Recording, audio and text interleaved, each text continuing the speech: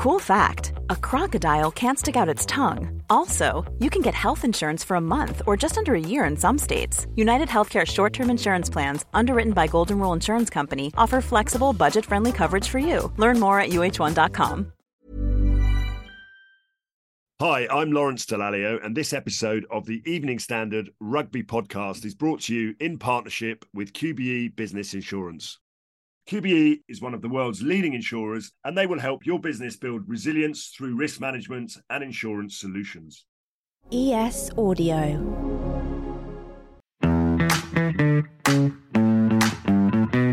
The Evening Standard Rugby Podcast with Lawrence Dallaglio.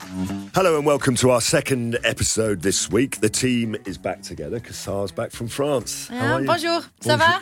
Yeah. That's literally the limit of my French. Although, wait, I can say, où est la bibliothèque? Have you had Duolingo? Have you downloaded it then or something? Have you been on the app learning? No, I've just been listening out there, and I can order croissants, and well done me. Je voudrais un croissant, s'il vous plaît. Shall I go on? Look at that. That's brilliant. Excuse me, I went to get your croissants this morning. You did, and it was a very nice croissant. Were you making it for being 20 minutes late picking me up? Okay. Is that what that was about? But thank you anyway. Nice to see you both. How are you, Steve? I'm very well, Sarah. We haven't seen you since he wore his Welsh shirt, have we? I know, I was so impressed with that. Do you know what? I really enjoyed that, Wales-Australia. It was amazing. They were brilliant, weren't they, Wales? Yeah, really, they were good. Really good. Oh, you are turning Welsh. Well, oh my gosh. Listen, I've always had passion and pride. Just not for Wales. Yeah, but you do now. Not quite as gobby. Well, I appreciate the support, Lawrence. Thank you. I'm glad I've brainwashed you. He actually promised to learn some Welsh next time you were in, so you're going to have to teach him something. Diolch. Do you know what that means? Diolch. Multilingual I am today. Anyway, it's nice to see you both. Steve, how are you? I'm good, Sarah. Very good. Yes, it's been up to? Yeah, busy weekend with the little ones as ever. Dancing, swimming, football, you name it, they've been doing it, and a little bit of rugby. Uber driver then, yeah? Uber driver, exactly, yeah. As you know. No DIY, though. That's the one thing that I stay away from. Well, there's a link for you, Steve. There you go. You're taking mine now. Shall Seamless. Let's introduce our special guest then, shall we? He's been on our television screens for over 30 years. I have to read this out, actually, because there's a long list of things I need to read out. So, presenting obviously a whole range of shows, including BBC's most watched and longest-running primetime factual series, DIY SOS, The Big Build, which, can I say, I love, and it's on our series link at home, one of the only programmes that's on our series link. And he also has a series currently on Channel 5 called Amazing Railway Adventures. Not content with just presenting duties, he's also written a screenplay, a cookbook, and released an album. Why did I not know that? Yeah, how about it? We well, it sort of slipped by at about 38 in the charts. And, although I do have an iTunes number one. Do you? Yeah, it was a bit of a joke thing. When I did I'm a Celebrity, they put one of the songs off the album, and one of the radio stations decided to get it to number one, and they did. Which is a bit of a joke, obviously, but now when I'm introduced in America, I'm introduced as an iTunes number one artist, so I love that. I don't care. You know who he is by now, right? I don't even have to introduce him, Nick Knowles. How are you, Nick? Do you know what? I'm very good, thank you very much. I'm, just in the middle of all these travels for the railway series, and there's a venture series I'm shooting at the same time, which is great, which is taking me places like Mongolia and Death Valley and Patagonia. So having lots of fun with that, and then trying to get hold of the rugby games wherever I am in the middle of Mongolia or wherever. So they want me to download it there. Yeah, it's tough. Because you are a massive rugby fan, aren't you? Huge my whole life. I played, and not to the standard of Lolly, but I played and loved it, and played in this country and Australia and various other places around the world. Once one game in Samoa a long time. Position? Flanker.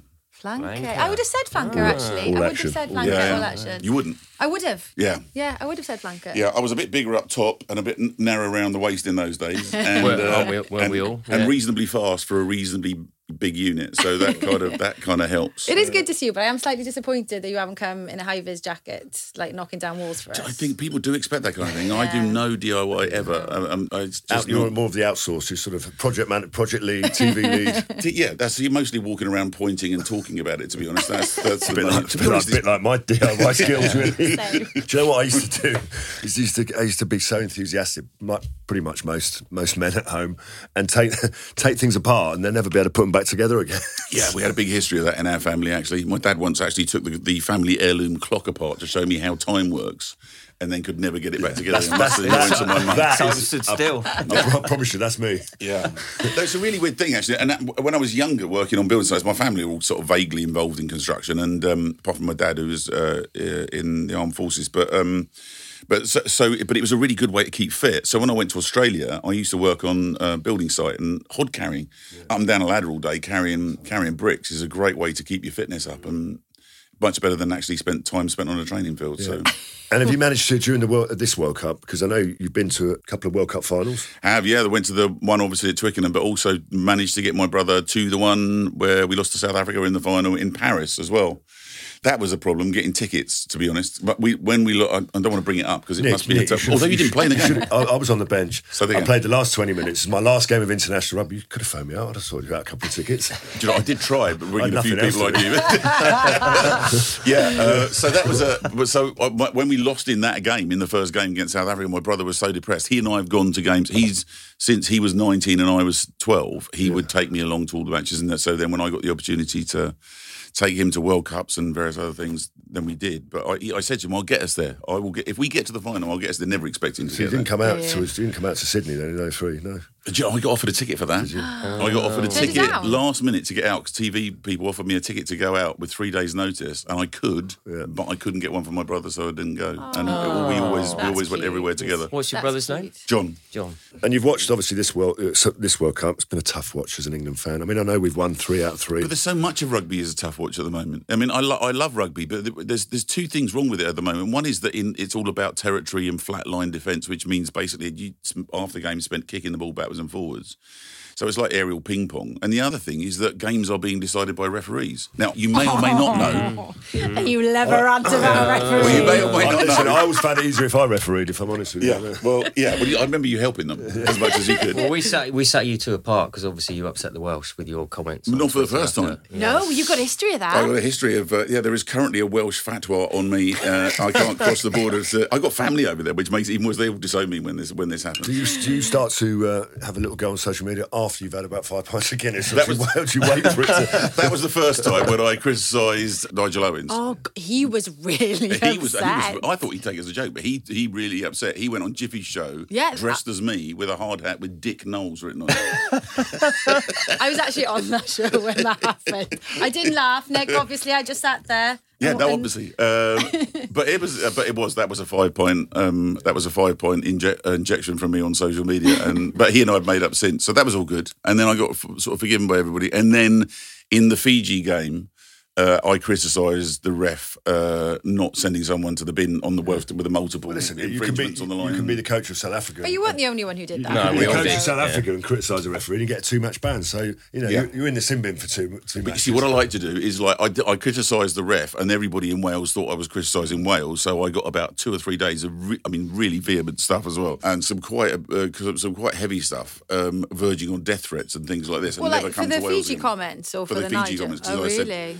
And then I let it die down, and then after about 2 or 3 days, I said, I put a post up saying, the referee has just issued his final warning to the Welsh on their own try line. and the final warning is expected about the time of the release of the 3rd Avatar movie. So just to start it all up again.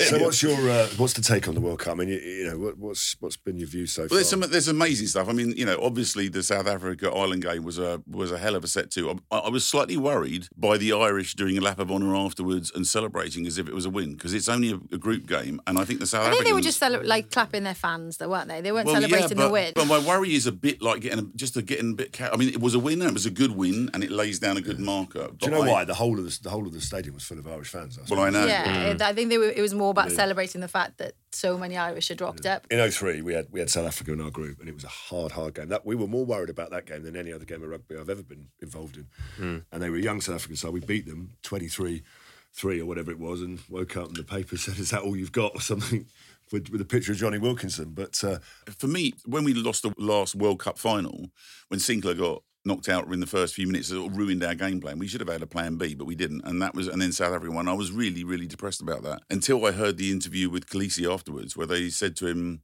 the bloke said to him, "You must have dreamed of this when you were a kid." And he said, "When I was a kid, I dreamed of getting something to eat by the end of the day."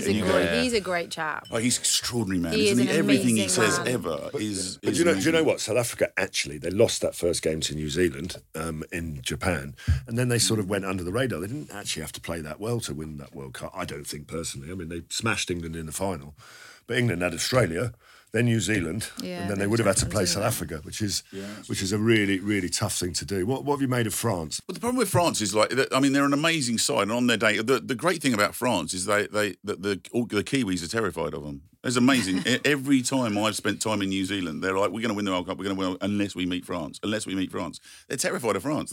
It's so in their heads that they can lose to an ordinary French side on a good day. So, although they worry me now because the New Zealand are looking good. I mean, Dupont's obviously a massive difference. I presume he's going to play with some kind of face mask. Les Miserables. But he's back in training by all accounts. So, I mean, again, stupid. What the hell were you risking him for in a Namibia game? I mean, he should have come off at half time. Well, we've got a similar thing this weekend, really, haven't we, with England? I mean, do you play your full-strength team agaast Samoa, or do you rest the players who are important? It's hard because you need continuity as well in a World Cup. You don't know who your full-strength team is. You don't know who your best team is. That's a problem, isn't it, at the moment? Yeah, so, but I've really enjoyed some of the other games as well. Games like, Georgia, Portugal. Yeah. That was a great game. I love watching Great Portugal game. play. I genuinely. And some of the other sides aren't playing. When it seems to me it gets to the point now where, if you go back to that refereeing decision, everything is decided on. And was there a decision yesterday? It was a clear out, and you looked at it and you thought there's nothing wrong with that clear out at all. But the refs, another guy like held in a tackle, not held in a tackle, all of these tiny things now, and it's such a complex game. The difficulty you have with social media is that the game is being analysed. Anything that commentators or referees or TMOs miss, someone's picked up on social media and it's already out there. Yeah, but it's our duty. Look, I take a slightly different view on that. Like everyone was having a go at me, you shouldn't argue with the ref in rugby. The players and the coaches can't argue with the ref, and that's really important. That's an important rule. They've just got to accept it and get on with that. That's fine. But I think it relies on people like yourselves who are involved with the game a lot, and those of us that love the game, to point out when there are ridiculous inconsistencies. There was a head-to-head contact yesterday that came as a guy jumped out to catch a ball and landed directly face-to-face. When was it? It wasn't yesterday. It was a game I was watching yesterday. I was catching up. Anyway, it was a face-to-face contact, almost identical to Curry's, and they decided it wasn't even worth a card. And Curry gets a 2-match ban. You can't have that inconsistency across the game because you'll have someone sent off in a World Cup final for something they haven't been sent off before. And that's my worry for the game. I love the game so much that to actually have it decided by referees.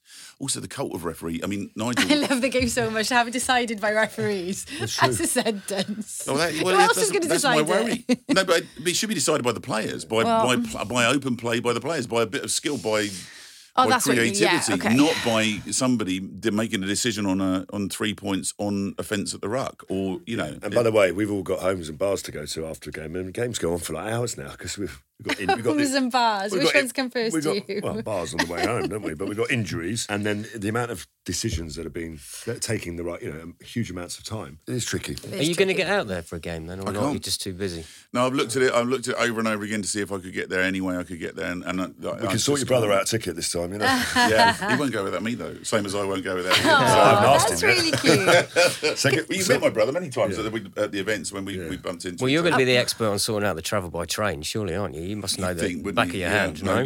Weirdly, television doesn't work like that. I don't book all my own travel. I do love a train ride, though. We all have a whinge over here about the train system. You've now been on nearly every train system in the world. Well, they're exactly the same. Everywhere we go, everybody whinges about the trains.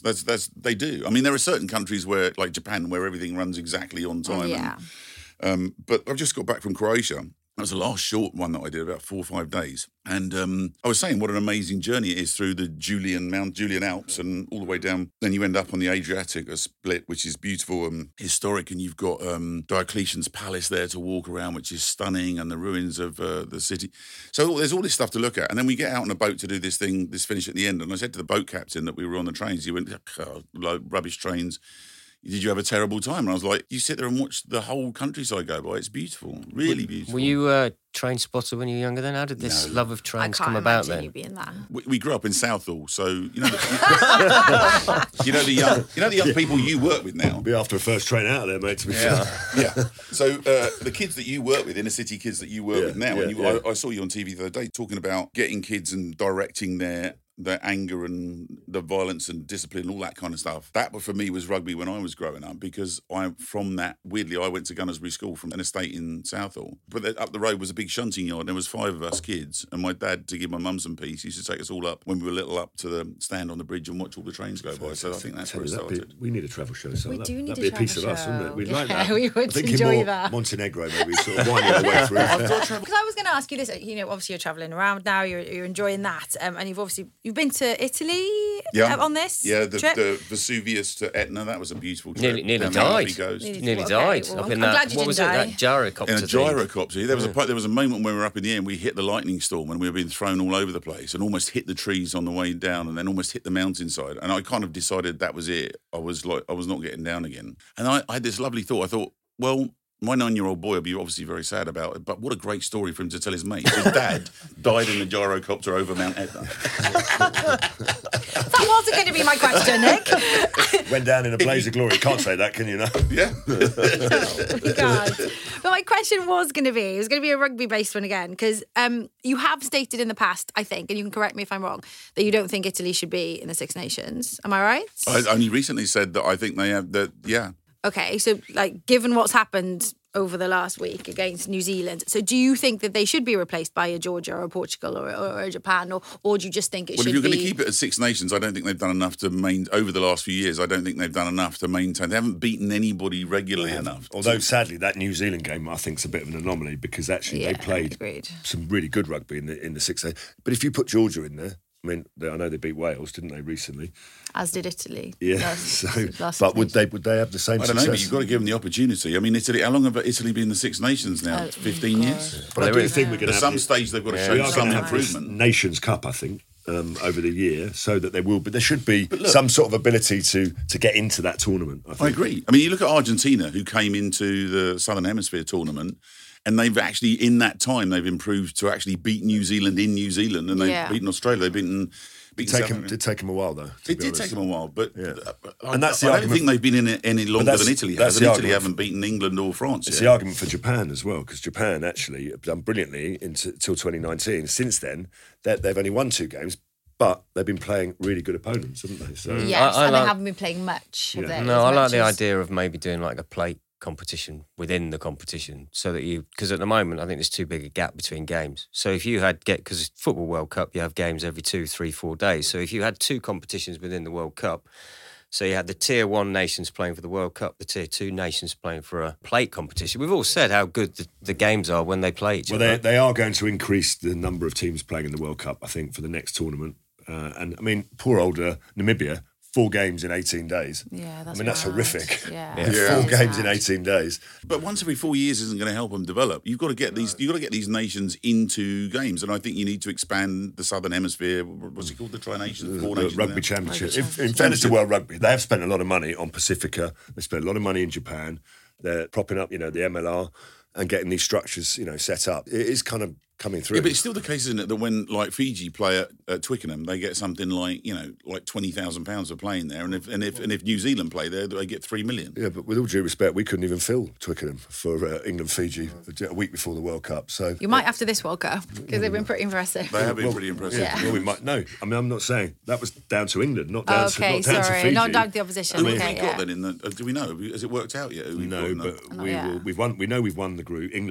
England have won the group. Fiji need a bonus point to finish second, so that England will play Fiji. Before quarter-final. We get on to the World Cup, I just want to ask you one question. Tin hats on, everyone, because I know you're going to have an opinion on it, because we've seen a lot of turmoil, Nick, in English rugby over the last, 12 months, and now the latest announcement that last season's championship winners, Jersey Reds, they've also ceased trading. So, as a fan, what do you think needs to happen or, change to give the game, I suppose, more appeal, really? I know that World Cup is great and, it generates a lot of attention, but I think that you need some more realism at the RFU, and you need some people that actually have some knowledge and understanding of grassroots into the RFU. I thought it was astounding that they wouldn't allow Ealing Trailfinders in when they won, because that is a rugby side that is based in the community, in a multicultural community, and they wouldn't let them in because the stand wasn't good enough. I think those are the people you should be allowing in, so they can bring in bigger gates, and then they can expand once they get in. And actually, there's a club that stayed financially sensible by not spending ridiculous money on stadiums? I think if I'm honest with you, they're still in business because they didn't go into the Premiership, because they don't want to go into the Premiership because they know it would put them out of business. And Jersey, but the same, Jersey didn't go up because they probably knew that they couldn't afford to go up. But there's clubs in the Premiership who can't afford to be there anyway. So, well, yeah, I mean, I don't know quite how we got to the stage and how the RFU managed to allow the whole thing. I mean, there should be some financial oversight. The idea that they've allowed this thing to get, was it 600 million in debt? Well, the other thing is that if it's financial oversight, it needs to be independent. Because with all due respect, otherwise it's called a cartel. You can't have the clubs making the decision. Well, DCMS are the second biggest stakeholder in Premiership rugby. I mean, they've lent every club between 10 and 15 million, so they're invested to the tune of 135 million. 3 clubs have gone down the Swannies, so they've already lost 35 million. And CVC have invested 250 million in whatever it was, in 15% of Premiership rugby. And 3 clubs have gone bust. What's being done now, though? After last season, and now, like, Jersey Reds have gone under. Like, what's been put in place, like, recently I've after got no idea, happened? because the only time I see anyone from the RFU is when Steve Borthwick's doing an interview, and you might see him just behind in tracksuits. I mean, literally, as a Wasps fan, I can't even tell Wasps fans what league they'll be playing in next season, whether there'll be promotion or relegation, whether there'll be any chance of getting back into the Premiership. I mean, Actually makes me really sad. Nick's right. Then we need some leadership. This is my thing. I mean, I love, Bill Beaumont is was a great servant for England, a huge, lovely bloke and all the rest of it. But the fact of the matter is that under his watch and under this current RFU's watch, there's a lot has gone wrong. Well, Bill's in World Rugby, isn't he? He's chairman at the moment. But that's all of it. I mean, he's come from this. And the thing is, you've got to... we've got refereeing that is inconsistent in our World Cup, which is our main game, where people are going, I don't understand what the rules are anymore. It's become very complicated, isn't it? I mean, the thing is that we're fighting for people's attention around the world, whether it's travel shows, sport, whatever it might be. You can't have a game that goes on for so long. And well, that's nonsensical and almost impossible to get into unless you've actually been grown up with it. I mean, me trying to explain to my fiancée the basic rules of it so that she can understand what's going on, it's like almost impossible. Congratulations, by the way. Thanks very much. Yeah. You're batting. She came in this morning, very beautiful. She is, isn't she? Yes. Yeah. She's luckily very short-sighted as well, so that's worked out very well for me. Live on air. Yeah. But she actually enjoyed coming along to Twickenham. I don't know where we get with this, but I think if you look at the Premiership, the lack of oversight, the lack of control, the lack of making sure that there's financial fair play going on, it's if that was a CEO of any other business, you'd be out on your ear, and so would all the board as well. England's fans are getting shortchanged because if you're a club, you're turning up to your club and only seeing Mario Itoje in 12 or 13, if you're lucky, out of 22 games. And if you're turning up for England, you're not seeing the best out of Mario Itoje. So they haven't got it right at the moment. And is that going to get worse now? Because there was something in the papers this week, wasn't there, that they're going to do a system where they're going to... The 20 England players, England are going to manage them a bit like the Irish. It's the same in Wales. I mean, Ryan James was telling me it's unbelievably tough in Wales to try, my cousins who used to do the training at Merthyr Rugby, the Welsh lads there, and they used to say there used to be like 5 kids sat on the hill drinking and smoking and watching, and 30 kids playing rugby. Now there's like 12 kids playing rugby and 25 sat on the hill smoking and drinking. And that's the difficulty. We're losing the kids. Financially, it's a mess. The rules are a mess. And this is the game that I grew up absolutely loving and obsessed with, and it's difficult to defend at the moment or difficult to promote. Who's your team, by the way? I was just going to ask that. I don't say.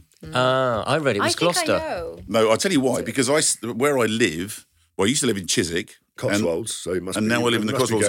West Country way. Well, there's 4 around me, so there's Bath, Bristol, Gloucester, and Worcester are all really close, and Exeter's only just down the road. So I tend to go wherever there's a game where I'm working and I've got a day off. So if once I say where I am, once I say who I support, I'm in deep trouble. So no, I don't. Although my little boy turned up for the first time, my 9-year-old turned up to watch Bath Saracens at the end of last season, and basically they plied him with chocolate, and they've says that he can have as much chocolate as he wants if he comes back because Bath beat Saracens that day. I'd have you down like Gloucester, I think, for you. I think that's yeah. You got. He's saying nothing. You got to have a team. Nick, who's going to win the World Cup? Do you think? Oh, yeah, it's a big call, isn't it? South Africa seems supremely confident, and they do have amazing spirit within the side, within each other. Their togetherness is incredible. All these stories about, it's an amazing story about Pimpy not having anybody's face to put on his back of his shirt and all those kind of things. You see them in together, the way they talk together and they support each other. The coach is absolutely bonkers, isn't he? He's had a pop at Ireland again. I mean, he doesn't mind playing the mind games, does he? Yeah. Mind you, the Kiwi coach had a go at Ireland the other day as well, didn't he? So, Ireland and South Africa. Do you get told what to do on TV by traffic light signs or not? No, well... Because I know we do. I need to be. Can someone give me a red, green? One of the things you'll know about a TV, and you've been very good at over the years, is authenticity, just being yourself and saying whatever you feel at the time, and not being over-directed by people, so that people know who you are, whatever you're in. People who try and please the directors all the time, you're somebody slightly different on each thing you do, and the audience never knows who you are. So I tend to treat directors and directions as guidelines in which to operate around. Not really. Rassi wouldn't let you then, Nick. You've been a brilliant Rassi rugby wouldn't let you. So, did we get an answer? So, South Africa good. South Africa good. I have to say New Zealand are starting to look very good, although I took the mickey on social media because they're all very excited about winning over Italy, and if that's what makes them excited, then they're yeah, but that's the great thing about rugby, is getting stuck in a bit of banter either way. I think England are building in a very dull way, but in a very successful way. Wales are actually got some spirit about them. Yeah. I'd love it to be Ireland because I'd love a Northern Hemisphere side to win again. We only had one Northern Hemisphere side win ever, and that was your lot. Yeah, that's what I've said. If we get a new name on the trophy, I'll be happy because it mean that either Ireland or France have won. England aren't going to win this one. The thing about the French is I can't see the French stringing. Was it how many games do you have to win 8, 9 in a row? France will always fall out with each other. That France have only lost once in the last 5 years in Paris. You love your stats. I mean, it's a fact. I couldn't believe it because I thought that they lose all the time. But they'll self-implode. They always do. I mean, look at that when they beat New Zealand, then lost to us beat New Zealand in the quarterfinal in Cardiff. I think they're much better. And then lost to us.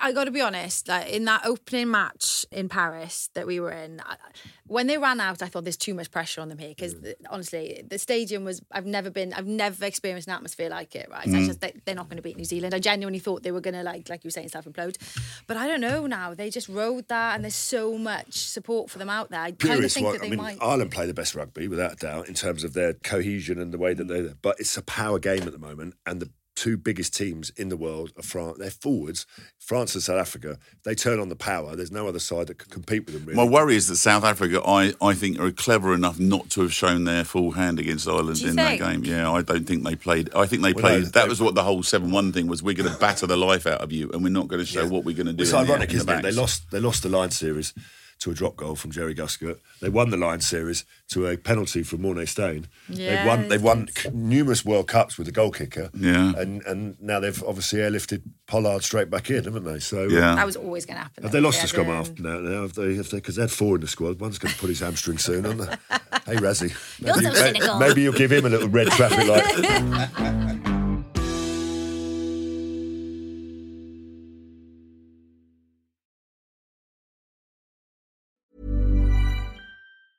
There's never been a faster or easier way to start your weight loss journey than with PlushCare. PlushCare accepts most insurance plans and gives you online access to board-certified physicians who can prescribe FDA-approved weight loss medications like Wegovy and Zepbound for those who qualify. Take charge of your health and speak with a board-certified physician about a weight loss plan that's right for you. Get started today at plushcare.com/weight loss. That's plushcare.com/weight loss. plushcare.com/weight loss. Hiring for your small business? If you're not looking for professionals on LinkedIn, you're looking in the wrong place. That's like looking for your car keys in a fish tank.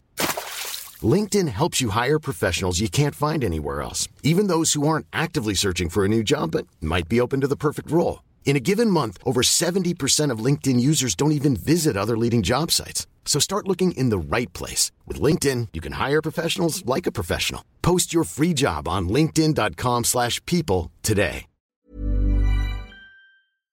Hi, I'm Lawrence Dallaglio, and this episode of the Evening Standard Rugby Podcast is brought to you in partnership with QBE Business Insurance.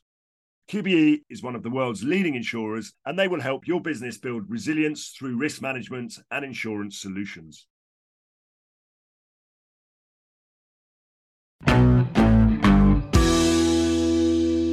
Nick, if there was one rugby game that you could have played in, because I've read that you said you would have given everything up to play for England just I'd once. have given up my entire TV career to put on an England shirt once and run out to Twickenham. But which game would you have wanted to play in for England? I mean, there's an obvious one with the man sat here, but probably 91 when we lost, or 2007 when we lost. Yeah. That one, because I would have made the difference. I would have scored, so it would have been... Done. Well, we'd have taken that.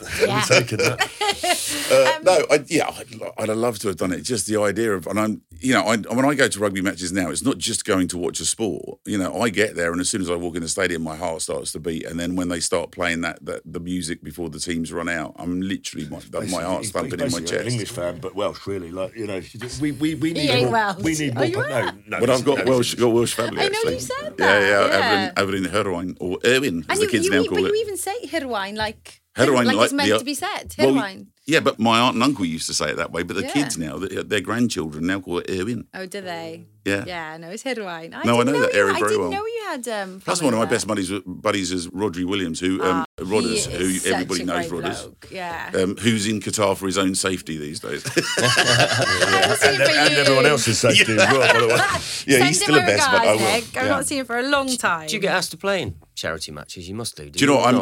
I'm a patron involved with Rugby for Heroes out of Gloucester with Mike Tyndall, so we have that charity together, where they laughingly play friendlies with like an ex-South African international team under Schmidt and people who turn up. And the idea of it being a friendly is ridiculous because they get out there and start battering each other straight away. So the last time I played, I'm 61 now, last time I played was when I was 56 in a game. Yeah. 56 I played when I was 56 years old. I played sevens, beach sevens, which was a really ridiculous idea. Sevens, wow. Which is the first time I ever saw you, by the way. Yeah. First time I saw you 1993. Murrayfield, sevens, the inaugural sevens, he was in the team that won it. Yeah. Well, I mean, we won it because Andy Harriman was in the team. Exactly. Well, he did do pretty well. Yeah. And then, do you remember in the semi-final, you were supposed to play, I think you were supposed to play either Australia or somebody else, but they swapped it around to play Fiji because the Scots did not want to hand over the cup they just made to the English. Do you know what was it? It was an amazing tournament. We managed to win it, won the first ever inaugural World Cup Sevens, and Scotland lost to Japan in the bowl final. I mean... It's just a beautiful thing, wouldn't it? You can't say that. That's what a whole load. Now I can't cross the border in Scotland. All the Scots have just turned off. Yeah. No, come on, we love Scotland. Not as much as Wales, but we love them. That's it, and they've got a great side at the moment. I feel really bad for them in this World Cup because they've been planted in such a tough group, and I think any other group they've got out of, Has there been a tougher World Cup group than that? I don't think there has. I don't think so. Ever. I don't think so. But they still got a chance if they beat Ireland, That's a tough ask by anybody. But that Scottish side has real talent running right the way through it. And there are so many permutations we will go through of that group now. Should we go through the groups quickly then? Go on, the final games, yeah? Okay, well, look, should we go Pool A? We'll do Pool A first. So France, they're going to top the group, right? Assuming they don't lose to Italy. Or even if they do lose and still get two losing bonus points. Okay, I'm just putting it all out there. Is this the first World Cup side where we've had a Northern Hemisphere team topping every single group? It is. Wow. And could be all Northern Hemisphere semi-finals, which would be even better. Wales-Ireland, that could be a real thing in the semi-final. Anyway, we've just got ahead of the rest. Sorry, anyway, okay. So we're not seeing anyone basically but France topping that pool, right? New Zealand runners-up? Yeah, you're tuning in to me. New Zealand, Uruguay this week. Yeah, I'll be watching that one. Okay, let's move on to Pool B then. Okay, so are we ready for this? So Scotland have got to beat Ireland and deny the Irish a bonus point in order to finish second on the head-to-head rule. Stay with me, with South Africa topping the pool, okay? So if Ireland get a bonus point and Scotland do not, Ireland will top the pool on the head-to-head rule over South Africa. You still with me? Yeah. Do you want me to go on? Yeah. A Scotland bonus point win without Ireland getting anything from the game would see them qualifying second place behind South Africa, and the Springboks will finish top on the head-to-head rule. And if Scotland win, both teams get a bonus point, then they join South Africa on 15 points, and it's the points difference that will determine the top spot in Pool B. So if Scotland beat Ireland but without a bonus point, Scotland still don't go through. That's what's going to happen. They have to score 4 tries. Basically. That's what's going to because Scotland have this amazing ability to snatch defeat from the jaws of victory. But not against Ireland, But though. your husband is in the coaching team in Ireland. They're the number one side in the world. They've only lost 2 out of the last 35. I don't talk to him about what's going to rugby. happen because they're going to want to win their group. They're not going to want to come second. So they win their group. They might look at the group and go, "Who are we playing against?" Well, New Zealand if they win their group. But it's New Zealand and France. Then wouldn't you rather come second?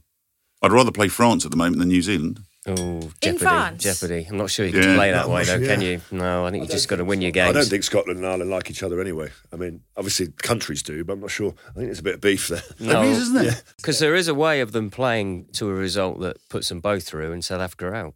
Oh, they won't do that. That's too not gonna complicated. happen. That's not going to happen. It's a nice idea, though, and couldn't happen to nicer people than the South Africans. Yeah.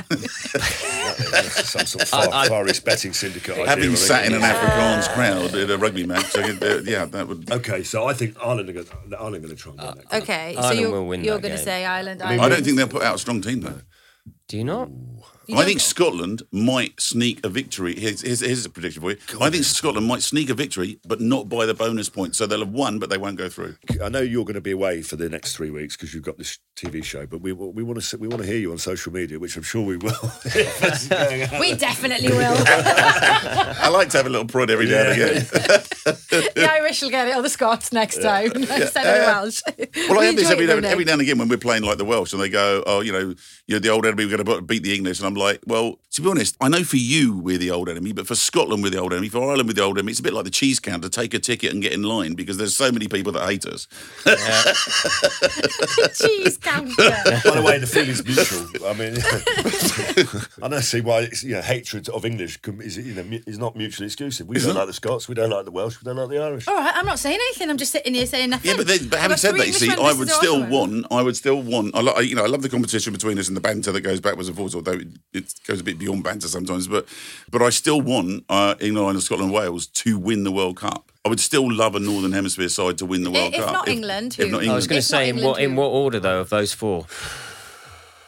Probably the Irish, because they have built so brilliantly, and it would be such a great party. The party will go on all year if they win. That would be amazing. All right, let's move on to Pool C then. So Wales, they've already qualified for the quarterfinals. They need 1 point against Georgia to guarantee top spot in Pool C.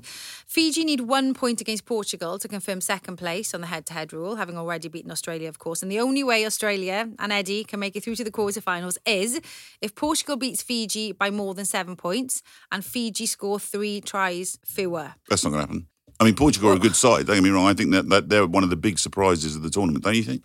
Hugely, and entertained us incredibly. But I mean, Eddie Jones has always, everyone's been saying, maybe, England, it's written in the stars, England will play Australia. They're not, because Australia have been so disappointing, so poor. I mean, Fiji are going to win the game. They should, however, if you look at the way they played against Georgia, and they had to pull it out of the bag right at the end, and you think, well, they haven't got the same depth of squad that everybody else is looking at. Steve, come on. I mean, it's like everyone saying Italy are going to beat New Zealand the other day. I was like, it's not like that, is it? The only thing I was... It's like 98 points later. So, We haven't had yet one big shock, have we, really? I mean, Australia losing to Fiji, not really a shock. Well, Portugal beating Georgia would have been the shock, wouldn't it, really? Yeah. Because that was incredible. No, I don't think there's been not the Japan-South Africa shock that we like to have every now and again. Talking of shocks, I think Wales supporters coming into this tournament were quite critical of Warren Gatland.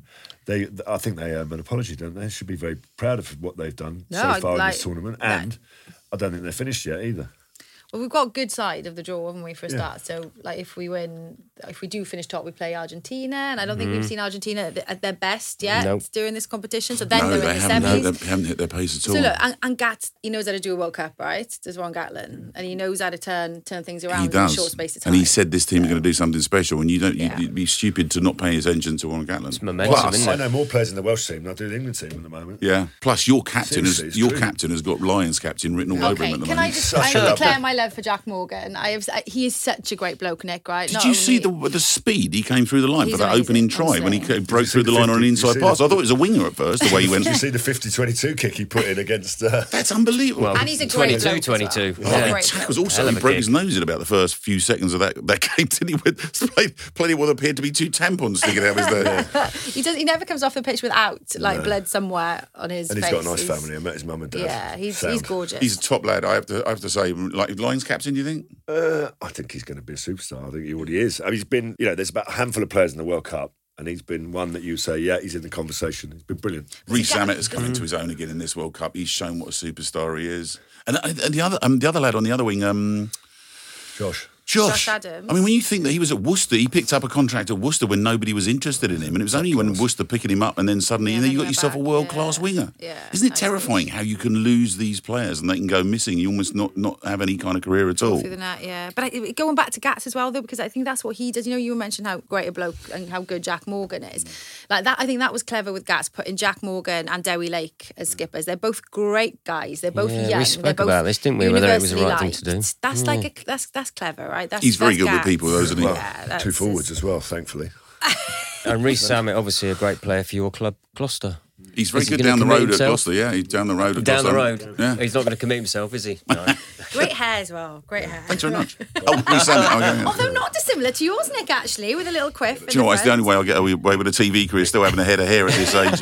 My mate on the building programme looked at me the other day when I had a bad cold and had a beanie on, and he went, "You'd be nothing without your hair." Well, Nick doesn't shave his legs like that. Did you? Does by he the not way- shave his leg? No, Reece Samet definitely does. Butter legs like Damien Pinot. Yeah, apparently, yeah. I thought his little Ronaldo celebration against the Portuguese was a little bit naughty, wasn't it? Yeah. I also like the fact, though, I think we need that, though. You know, there's the days where rugby players have got to score a try in a certain way and only wear black and white boots or all that sort of stuff. And he wears Ronaldo pants as well. Do we all or not? How do you know that? Steve? How is He that said something that. you know? He said that. He wears CR7 underwear, doesn't he? I think. Wow, Steve, that is impressive. How do I know that? I don't know. It's not something I've read anywhere. But So who are we saying? Let's move on from Zamet's pants. England have already won the group, haven't they? We're not in English group. Are we still on No, Wales? still on Wales. Who's topping that? We're going Wales and Come on, Fiji. move We're going on. Wales, Fiji. yeah, yes? Wales, Fiji. Okay, Yeah. So who does that mean, Fiji? If that's right, Fiji will play England. yeah, Fiji are playing Wales will play Argentina, probably. Yeah, and we'll do Fiji this time round. and England could then face France. We'll in bore them to the death. semis. That's what we'll do. We'll bore the Fiji side to death. Do you care if you get through to the semi and then a final of a World Cup? Would you take the ball fest? That's what I'm trying to ask. I had this discussion again on social media the other day. For example, when I was complaining about the ref decision not giving penalties on the try line, it's like, well, if that was England, you wouldn't care. I was like, well, I would actually, because it bothers me how we play, and the game is dying. I've got to be honest though, Nick. South Africa won a World Cup. They ended up battering England, and they looked like they scored really nice tries because Carl Sinclair went off. But I went to that semi-final with Ben Kay, and we'd worked on that incredible game the day before, New Zealand, England. Yeah. I mean, literally, it was one of the most incredible games of rugby. And ITV gave us the day off the next day, and Ben said, "Come on, let's have half a glass of white wine for It's never half a glass of white wine. I've drunk with Ben Kay in New Zealand. It's never half a glass. Let's have half a glass for every box kick."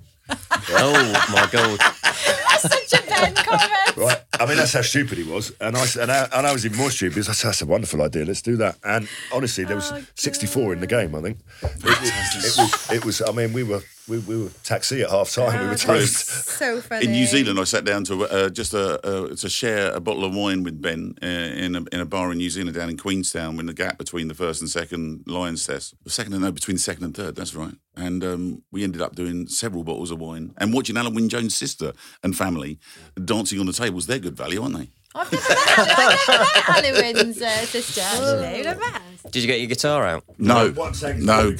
Actually, I auctioned off. Sorry, no. You've auctioned your guitar off? No, I auctioned off. I'm a patron of a thing called, run by Rhiannon Mannings, a friend of mine in Cardiff, a thing called To Wish, which is a child bereavement charity. And I turned up at this ball, and she said to me, "What have you brought to auction?" And I was like, was I supposed to bring something? So I auctioned off me never singing in public again and raised £500. So that was quite good.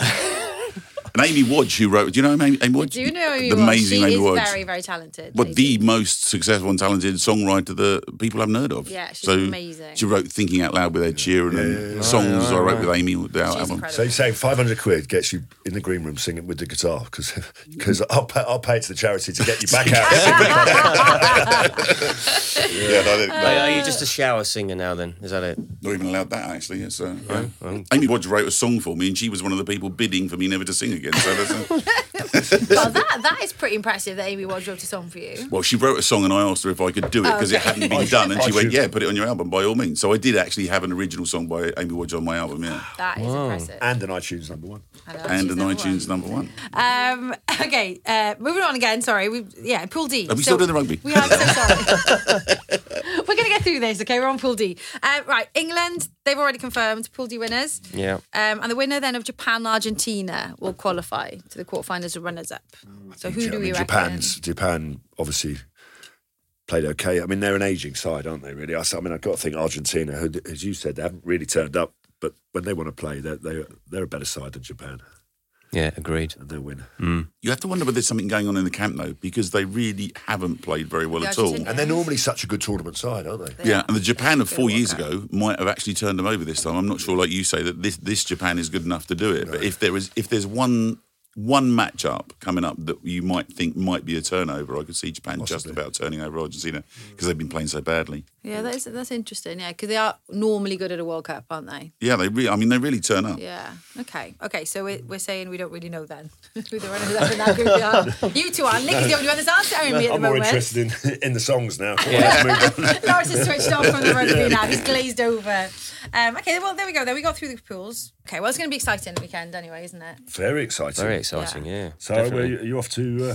I'm going back to Nantes on Thursday, to do Wales-Georgia. You're catching him up on the air miles, aren't you? No one can catch him. Do they have rail miles? No, they don't, but the air miles are good because I have to fly to all these places, so the air miles have been good, although I didn't collect them for about the first 18 months of me doing this. Before we sign off the show, just where are you heading the next 3 or 4 weeks? Make us all jealous with your railway. So I've got a short hop over to Ireland to do some archaeology because that's another little interest in mine. I like a bit of archaeology and I'm going to dig up some Roman stuff in Ireland. Yeah, you did that in Peru, didn't you? Yeah, I did some lovely archaeology in Peru, some pre-Inca stuff which was dug up as well. And I've just done some in Split as well. And then they're digging up a new sort of Pompeii just outside Split, which is an amazing thing. So I do a little bit of that and then I'm off to Cuba and then on to Patagonia, so travelling through Patagonia. I told you before, I've always wanted to go to Patagonia. Well, a big Welsh contingent there. It's one of the languages massive. there. Yeah, I'll teach you some words before you go. I've been taught a few on social media recently, but I'm not sure I can use any of them. Probably best not use those ones. When we had a BT Sport night out, I think I woke up in Patagonia. Yeah. I'm sure you've broken up in many places after a BT Sport night out, Lawrence. Please, Could be any country. Chile have got a side, though, haven't they? Chile play a bit of rugby now as well. Obviously Argentina, so I might take a rugby ball with me and spin a rugby ball around down there. Good. Oh, it's been so good to have you on, Nick. Yeah, thank you for Enjoyed it coming very on. much. Thank you. So To finish, you need to serenade Sarah, really, don't you? Have you got a song for her to sign out? Sign out? No? I don't know. No, Lawrence is going to pay you 500 quid, Nick. The charity's going to make some money. And, we're going to get him back in the green room. I mean, the last time we had singing in the green room, I think it was Ronan Keating. He had to use a mobile phone to get the words of Fields of Athenry. It was beautiful. Oh, no. Yes. I used to love Ronan. I used to love Boyzone. Ronan's a top man, but Willie Munnerswood. Who was it? Was plastic putty. Oh, I know who was in it. Jamie Dornan. And I was chatting to him because I got a thing that I was going to do in LA with a rugby thing in LA, a big charity thing that I was setting up. And I was like, I need some actors to come along. And he went, yeah, put me down for it. I said, well, I'll contact your agent. He went, no. He said, give us your phone. I'll put my number in it. And as he was putting the number in, suddenly realised there were about 30 women craning around the back. all taking photos of the number. Trying to see Jamie Dornan's number. He lives just up the road from me as well, actually. He was a guest on lad. Yeah, he was a guest on another. He loves his rugby. He really does. Yeah. Oh, well, we'll save the singing debut. You're yes, we will welcome. save. Come back and do it again Nick, with the guitar. We wish you all the very best with your second series now on the railways. Thank you very much. Keep tweeting about the Welsh. I like to tweet about them all. I think that's the whole point of rugby is to wind each other up, isn't it? That's all part of the joy of it. Absolutely. Well, for now, my thanks to Nick, to Sarah, and of course to Steve. Thanks for listening, and we'll be back next week for more rugby action. The Evening Standard Rugby Podcast with Lawrence Dallaglio.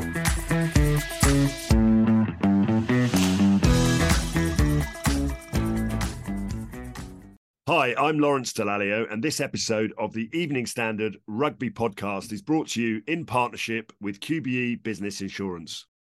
QBE is one of the world's leading insurers, and they will help your business build resilience through risk management and insurance solutions.